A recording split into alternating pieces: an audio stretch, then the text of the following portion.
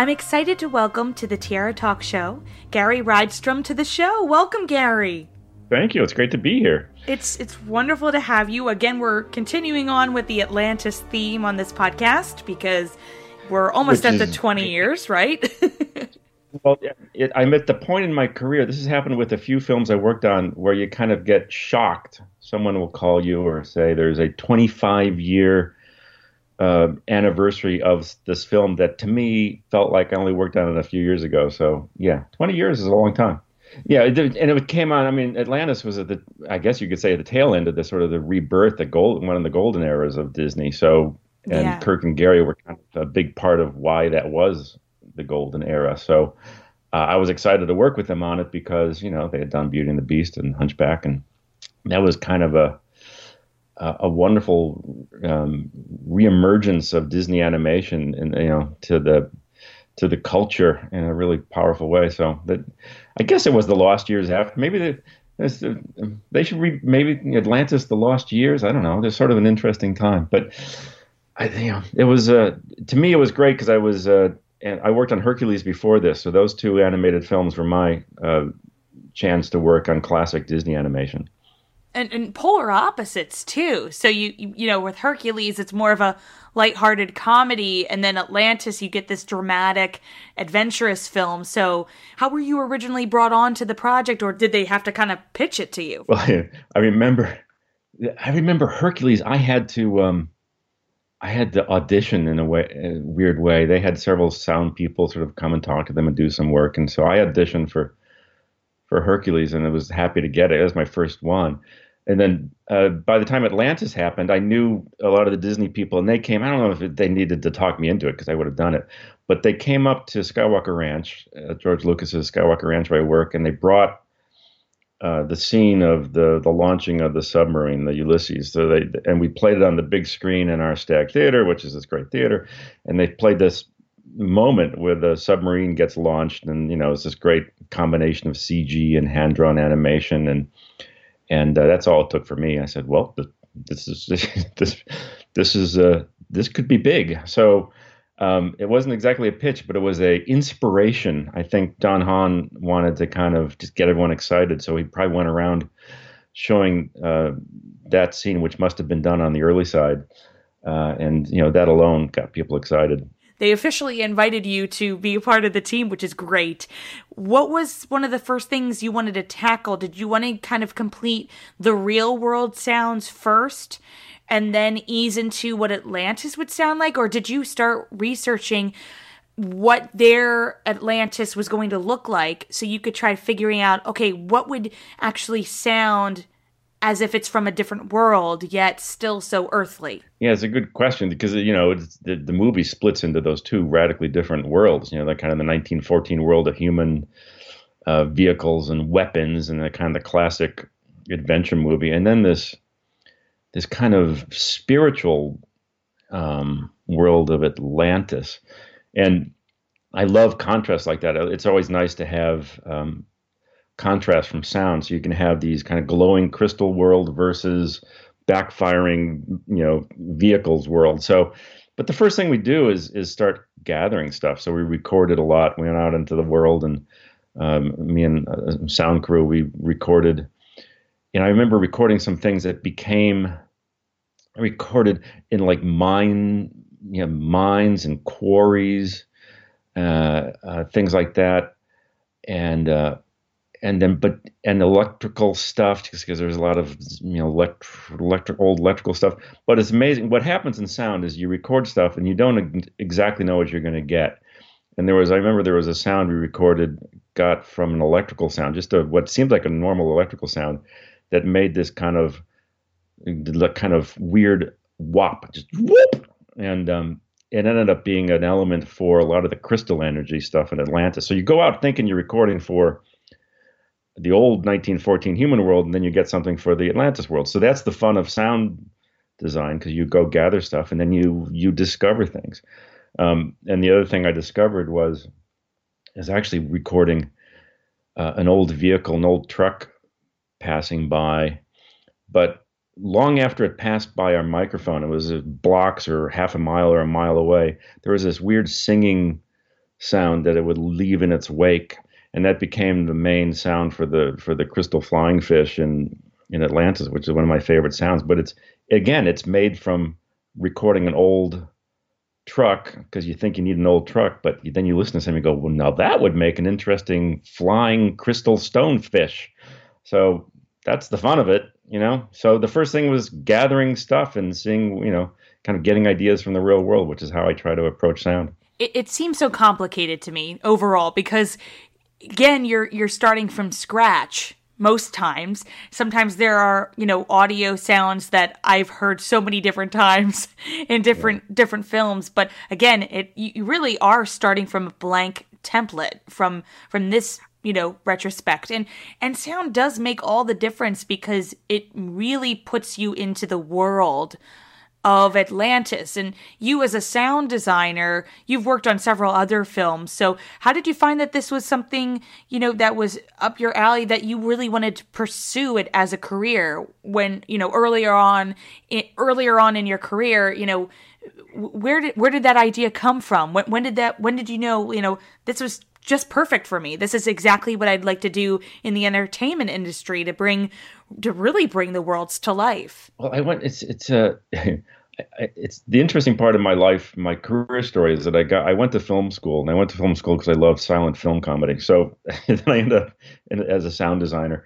And what happened to me was I was in film school during the time when Ben Burtt was doing the Star Wars movies and Walter Murch was doing Apocalypse Now, and there's actually an era, maybe it's come back, but there was an era in the 70s where sound for film was really cool. Alan Splett was doing great sound for David Lynch movies, and Frank Warner did a great job on Raging Bull, and of course Ben Burtt doing Star Wars. I mean, this is kind of like if you were in film school, that kind of work was getting you kind of excited. So it was literally cool. I didn't plan on a film sound career, but I got offered. My first job happened to be at Lucasfilm, where Ben Burtt worked. I got a job offer up there to work in the sound department. So that's how it all started. And it was fun to do sound there's a magic thing that happens that only sound people, I guess, really know. But when you put the right sound against the movie, and then it's like this visual effect where the sound sinks back into the screen, and then it feels just, it's become one with the movie. And that moment is so nice that, I got kind of addicted to that early on.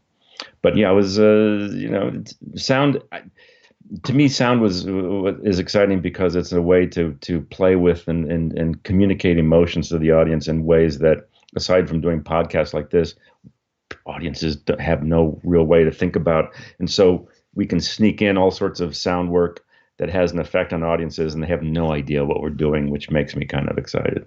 As a sound designer, do you kind of request to see visuals of the characters, of the atmosphere, just to kind of maybe put yourself into that world, even if you can't hear it? You want to see visually what you're going to add to it. Oh, yeah. And in any movie, and especially this one, but any movie, just seeing artwork, just seeing what I find that the sound people should check out the production design because it inspires. The look of this movie, I've been going back and looking at it again because of us talking about it. And it not only does it hold up, it's brilliant looking. It's so interesting and so beautiful and so angular and so cool. So good visuals like that always inspire what the sound would be like. It's amazing how sound always has a tone. There's kind of a coolness, or there's a threat to the human side with, there's kind of this gritty, kind of weighty, grinding reality to the human side of things. And then there's the Atlantis. Just look at the colors. There's the blue color of the crystal. It's a very distinctive blue, the crystal glow, and so that kind of defines what kind of crystal sounds it might have. So the look inspires a lot of the feeling of the sound, and it's hard to even explain. When you look at artwork, it kind of, to me, I start to imagine sounds in my head just without even moving images, just seeing paintings and character design. For you, when you were from the beginning of, pre-production into making the actual film, how long did it take to get every single sound? And then what was the editing process like from there on out? Well, since it was 20 years ago, I can't remember. Back in 20 years ago, we took a lot of what seems like a lot of time these days. So, in a movie like this, I would be involved with the sound before they even finish the animation, and we get so and working back and forth with their picture editorial department to send them sounds and that kind of thing. That's one of the benefits of animation. I did it with the Pixar films too, is that I would interact with the creation of the film, even years before it was done. While working on Atlantis, I remember doing early sounds for Nemo, which didn't come out till 2003 because I was looking at my library. So, I'm playing. So you can start years ahead of time, but then we probably spent 8-9 months probably total with the sound crew between recording sounds, cutting sounds, and mixing this movie. And we treated it like a big action movie. And I had recently done Titanic and Terminator 2 and Jurassic Park. It was in the same vein of those action movies. Okay, so I'm somebody who sometimes has OCD and I have to make sure all my files are in a specific folder. So when you create your sounds, do you do the same thing that I kind of do with my files, as I make sure there's a file for Atlantis, The Lost Empire, there's a file for Jurassic Park and Titanic, so you can go back and then even create additional files and be like, okay, it's for this scene A123. You know what I mean? Like, how do you organize everything so you can go back if you need to and use something else previously before if you wanted to? Okay, so if you have OCD, you would be a natural for working in my business. If you ever want to switch, you can come into sound. It makes great use of people who are very organized. And yeah, I mean, we have an ongoing library of sounds we've recorded for other movies, and the library grows, and you organize it by categories and subcategories and keywords. And I can't tell you how much still I look for like stone flying fish, because I just love that sound from Atlantis, and maybe find another way to use it in an interesting way in another movie. So we do organize sounds into categories, and so it has to be organized that way, so that both me and then editors who are cutting this movie, that you're cutting the dirigible fight, you go and you find the dirigible propeller sound, you find the machine gun sounds and the bullet hits, and they're all kind of organized in a ultra OCD kind of way. Yeah, it's part of the fun of it is putting together. This is one of the first things I do, is put together the library. It's like, here's the library, the kinds of sounds that will make this movie. So I hand that off to editors, and they start cutting away. In sound, and our library's gotten so big, and Skywalker Sound, we share, everyone kind of pools their libraries together, and it's wonderful, but it's so big that the organization, you can imagine, it's like the Library of Congress. So one of the things is you got to describe things in a real detail, like extreme detail, right? But a word that something you remember. I remember I just little thing. I had this sound I recorded from a toy called Wiggly Giggly, and it's kind of in Atlantis. There's in the villages you see these little chicken-like creatures. So I called them Atlantean dodos. So if I remember looking for Wiggly Giggly, I don't even think I said Wiggly Giggly in the library. I just wrote Atlantean dodo, and then you have to remember over the years that's. Oh yeah, I could use that little Atlantean dodo sound. So naming it is a key creative element to all this stuff. Part of the fun is just collecting, in my case, 30, 40 years of recordings and design sounds, and having them to kind of sift through and finding new ways to use them. That, to tell you, I mentioned that truck driving away sound, which turned into a crystal stone flying fish, which is one of my favorite sounds in Atlantis. The truck wasn't recorded for Atlantis. It was actually recorded for a movie called The Legends of Bagger Vance, directed by Robert Redford. And I went to North Carolina and recorded all these old vehicles. And But and so this, I had to remember back to that recording and say, that's right, that truck pulling away. I remember made this really interesting sound that now I could use. I remember in some earlier movie as a research thing, I use Cornell has a great recording library of natural sounds. And I don't even remember what movie it was, but not this one. And they said, here, we got this great sound of a midshipman fish, which was these fish recorded underwater, discovered in Sausalito, California, about 20 years ago. And they make this thrumming heartbeat sound, which no one had really heard before. It was amazing. I could find no way to use that, whatever the old movie was, but then it became an element for the Ulysses submarine in Atlantis. So you just reach back into what other movies and the recordings, and find amazing stuff that the first sound design thing I ever did was for the movie Cocoon, because they were glowing aliens. So I had just gotten married, and I took the crystal champagne glasses from our wedding, and I did the glass harmonica trick. You wet your finger and rub it on the glass, and you make these singing sounds. And so I went back to that, became a great element for crystals in Atlantis. So yeah, don't throw anything away. You have no idea when you'll be able to use it for another day. And do you have one in your personal archive that is in your opinion, is the most rarest sound you've ever had? It came to mind because I was looking at this movie again, and there's a temple bell. There's a bell that you hear it in Atlantis in the beginning when young Kida is Atlantis is being attacked and goes underwater, and they hit this big bell. And I guess it's an exotic sound. Here's the story. It's a little embarrassing story, but I was in Japan for something else and had the opportunity to be at an old monastery. And I heard monks chanting, and it's a beautiful experience. And I went around recording things in this monastery, and I found this huge bell, very similar to what's in Atlantis. It had a log that you pull back and hit the bell with, and made this great sound. And I hit it once to get a level for my recorder, and then I recorded it a few times. It was great. And then after recording it, this monk ran up the hill and through an interpreter was yelling at me that was the New Year's bell that had only been rung on New Year's Day for the past 500 years. So I had kind of screwed that one up. But I figure that's probably the rarest sound I ever did because, hey, I screwed up. I was the crass sound designer at the monastery in Japan. I felt okay using it for something that was spiritually important for the loss of Atlantis at the beginning of the movie. So, have you done a lot of research trips, basically, to go out into the world and find sounds that you might not be able to find in our country? We take advantage whenever some people, whenever we do travel.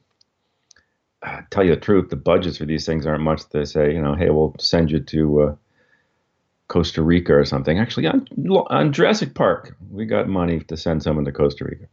But very few movies pay for that. So what we do is kind of as a group, as sound people, if we're in New Zealand or Australia, a lot of great sounds or the ambiences of Atlantis actually came from recordings. Richard Hims, a longtime partner of mine, recorded in exotic locales in Australia. So when we travel, people they damn well better bring a recorder and record ambiences or whatever they might find along the way. I am a lazy guy, and what I end up doing is finding a lot of really fun sounds right at home, and a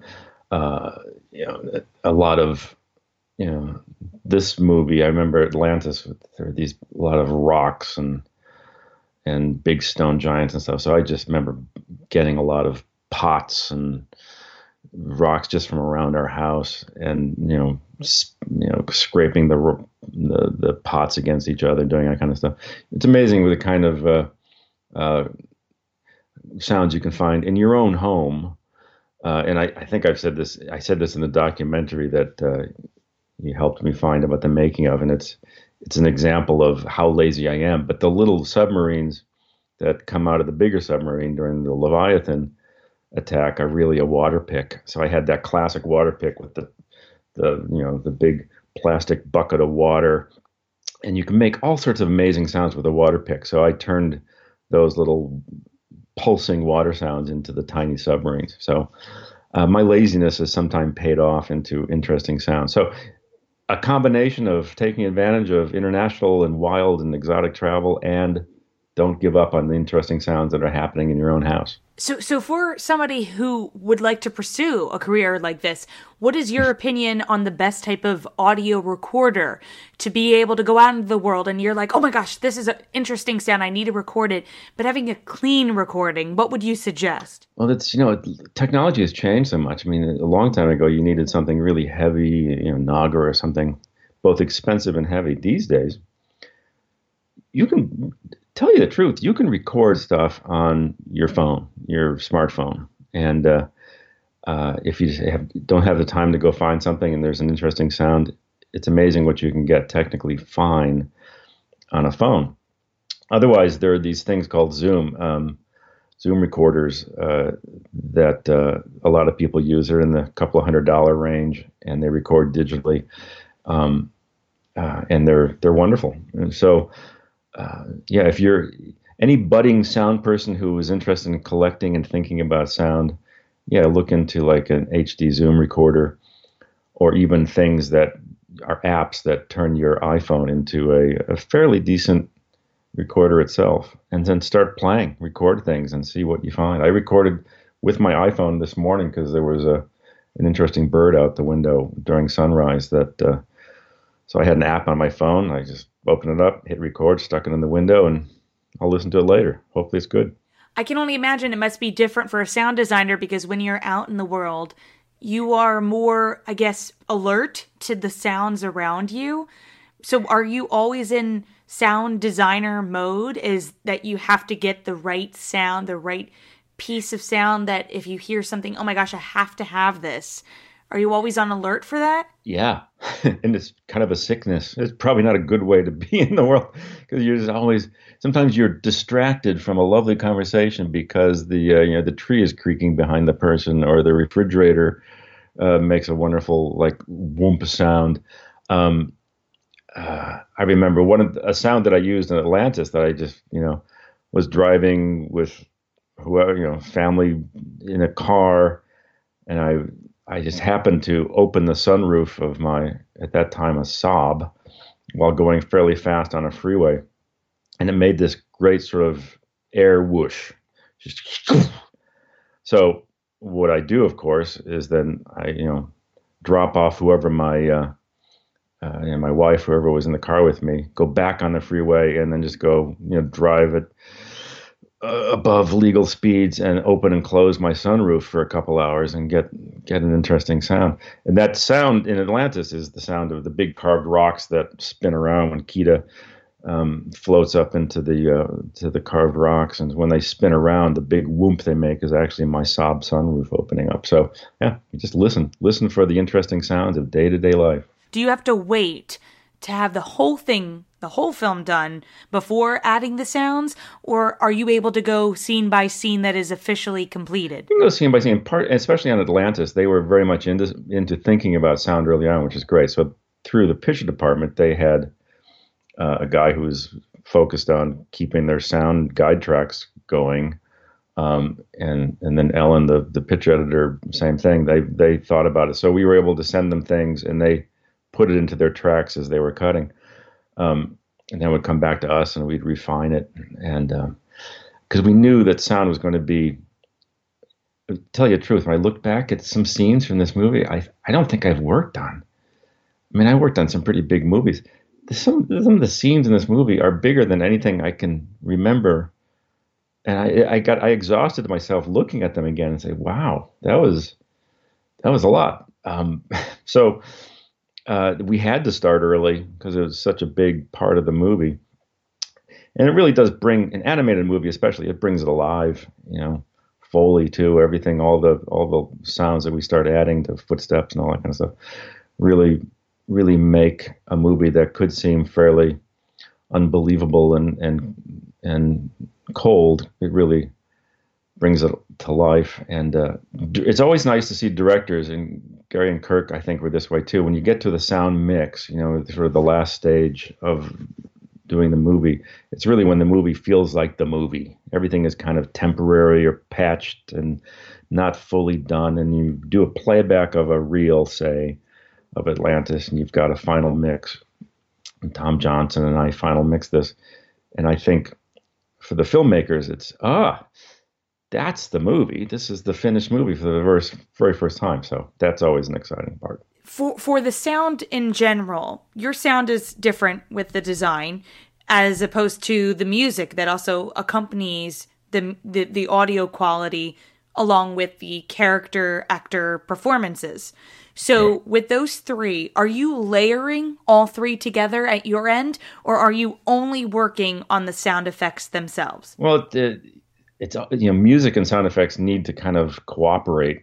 And I forget when we first were able to hear the James Newton Howard music, probably long after we had started, obviously, cutting sound effects and thinking about sound effects.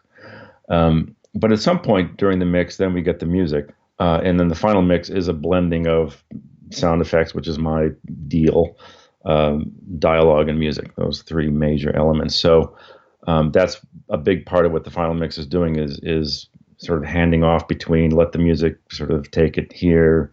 We did a lot. This movie had a lot of moments where we had to change the frequency of, say, the crystal glowing so it would work with the music. So that was part of it. But yeah, that's another reason why the final mix is so exciting to see, I think, for the directors, because now it's the finished music with the finished sound effects and the finished dialogue all coming together. And the music was great. James Newton Howard did I thought, a spectacular job. It's a beautiful score that has to take into account that it's also a Disney animated film, so it's taking all these turns and being funny, and it's quick, but it's also epic. And he nailed that. And it was sometimes it's not a pleasure to work with music in a movie. It's a struggle, but this was a beautiful, beautiful score that was fun to work with. We joke in the past, I sometimes have an antagonistic relationship with composers because we feel like we're sort of in the way of each other, And this one, we were more than happy to kind of work within James Newton Howard stuff. For that scene, there's no dialogue, but one of the interesting elements of it that I also love is they came up with, I forget the guy's name, who wrote the language, who came up with the language for the Atlanteans and the ancient language. I think he did Klingon. He was known for inventing languages. So they recorded a lot of chanting in this language.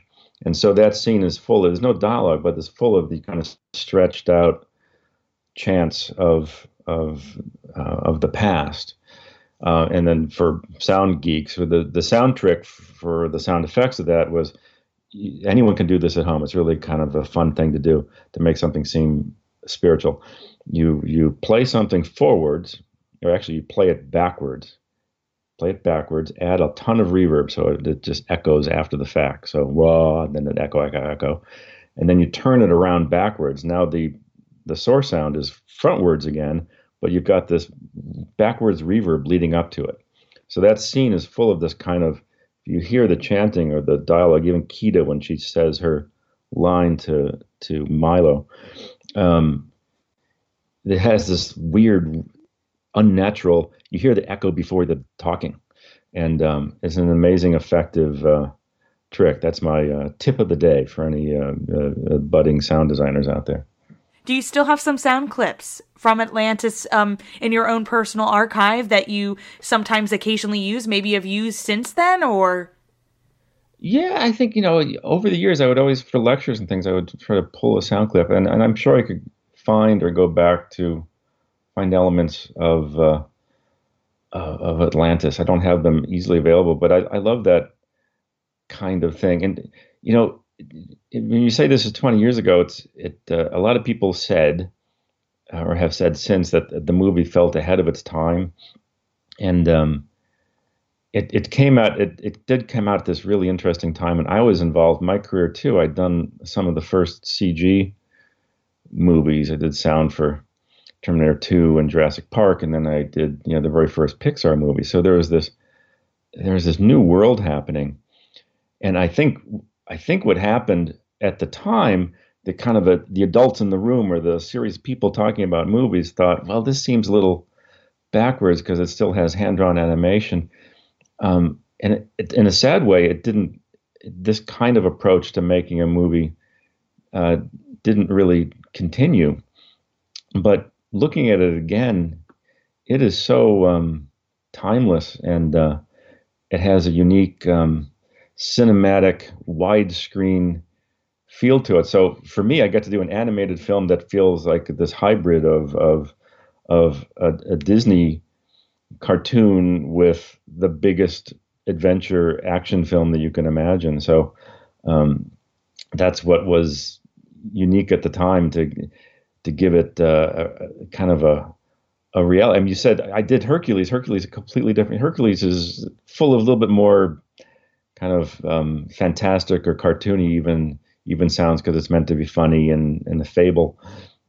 And Atlantis is pretty realistic, and it comes at it from a very different point of view. And I know we're talking all about Atlantis, but I have to say to our listeners, you have to check you have to check out Gary's full bio, because we're just scratching the surface here.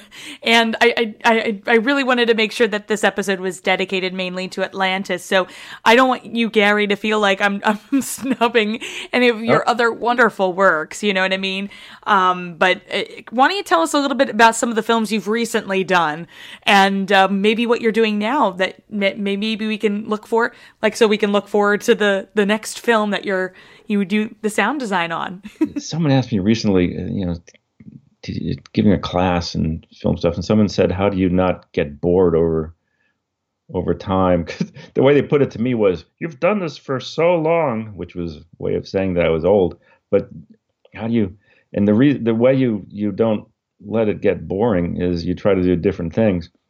And so, and at the time that Atlantis was made, I was, the other movies I was working on were Pixar, or the first Pixar features, which had their own kind of vibe, and then Hercules. But also I had these action films, this Terminator 2, Jurassic Park world that I was doing, and they were very different kind of films. On top of it, I was doing Robert Redford movies, so I was doing Bagger Vance and River Runs Through It, and I just like to shake it up, try different things, and that all kind of informs each new film. So. And that time, if you think about 2001, was a real cusp of computer graphics and computer animation just kind of coming into its own. And so it was a dynamic time. And then since then, I got to direct some animated films, which was really fun because I had a real love of animation. So I directed a couple of Pixar shorts, and I directed a feature animated film for Lucasfilm. Steven Spielberg is an ongoing director I work with, and so what I liked about Steven Spielberg is that he tries different things too, just like Kirk and Gary did with Atlantis, saying we're not going to make a traditional Disney film. Steven Spielberg is now going to make West Side Story, which is what I'm on now, and it's a musical. First time for him, first time for me. So it's good to break out of your rut and try something different and shake things up. I think being that this is an Atlantis podcast, it's true to the theme that Atlantis tried to shake things up. And I think it's important creatively for all of us in the film business to try new things. And there's always rumors that they might remake Atlantis into a live action film. So you have a way of talking to Steven. Just give him a little lowdown. Say, hey, we'd like you to direct this. No, just kidding. But I really can't thank you enough for being on the show. But I want to make sure I leave it open for you to talk to the fans directly before we end our chat. So is there anything you want to say to them to also celebrate the 20th anniversary right around the corner? I just want to say it's nice when you work on a movie. You kind of finish it, it comes out, you kind of I forget about it. It's done. It's, and the reaction to it, if it's good or bad or big box, and it's funny how over time it doesn't matter. So what people who embrace or keep talking about movies like Atlantis do, even 20 years on, is it makes you realize that work on film, done right anyway, is forever. You know, it's not ephemeral. It's not just that first box office weekend. It's not even the first year. These movies have a life of their own, and then fans, people who embrace the movie, are the ones that remind you of that, and it makes you feel both proud that you worked on it, and it gets you more excited about the next thing you're working on, because hopefully, if done right, that'll have the same effect. So it's wonderful to hear about, years on, people still liking and getting something out of work that was important to the people at the time.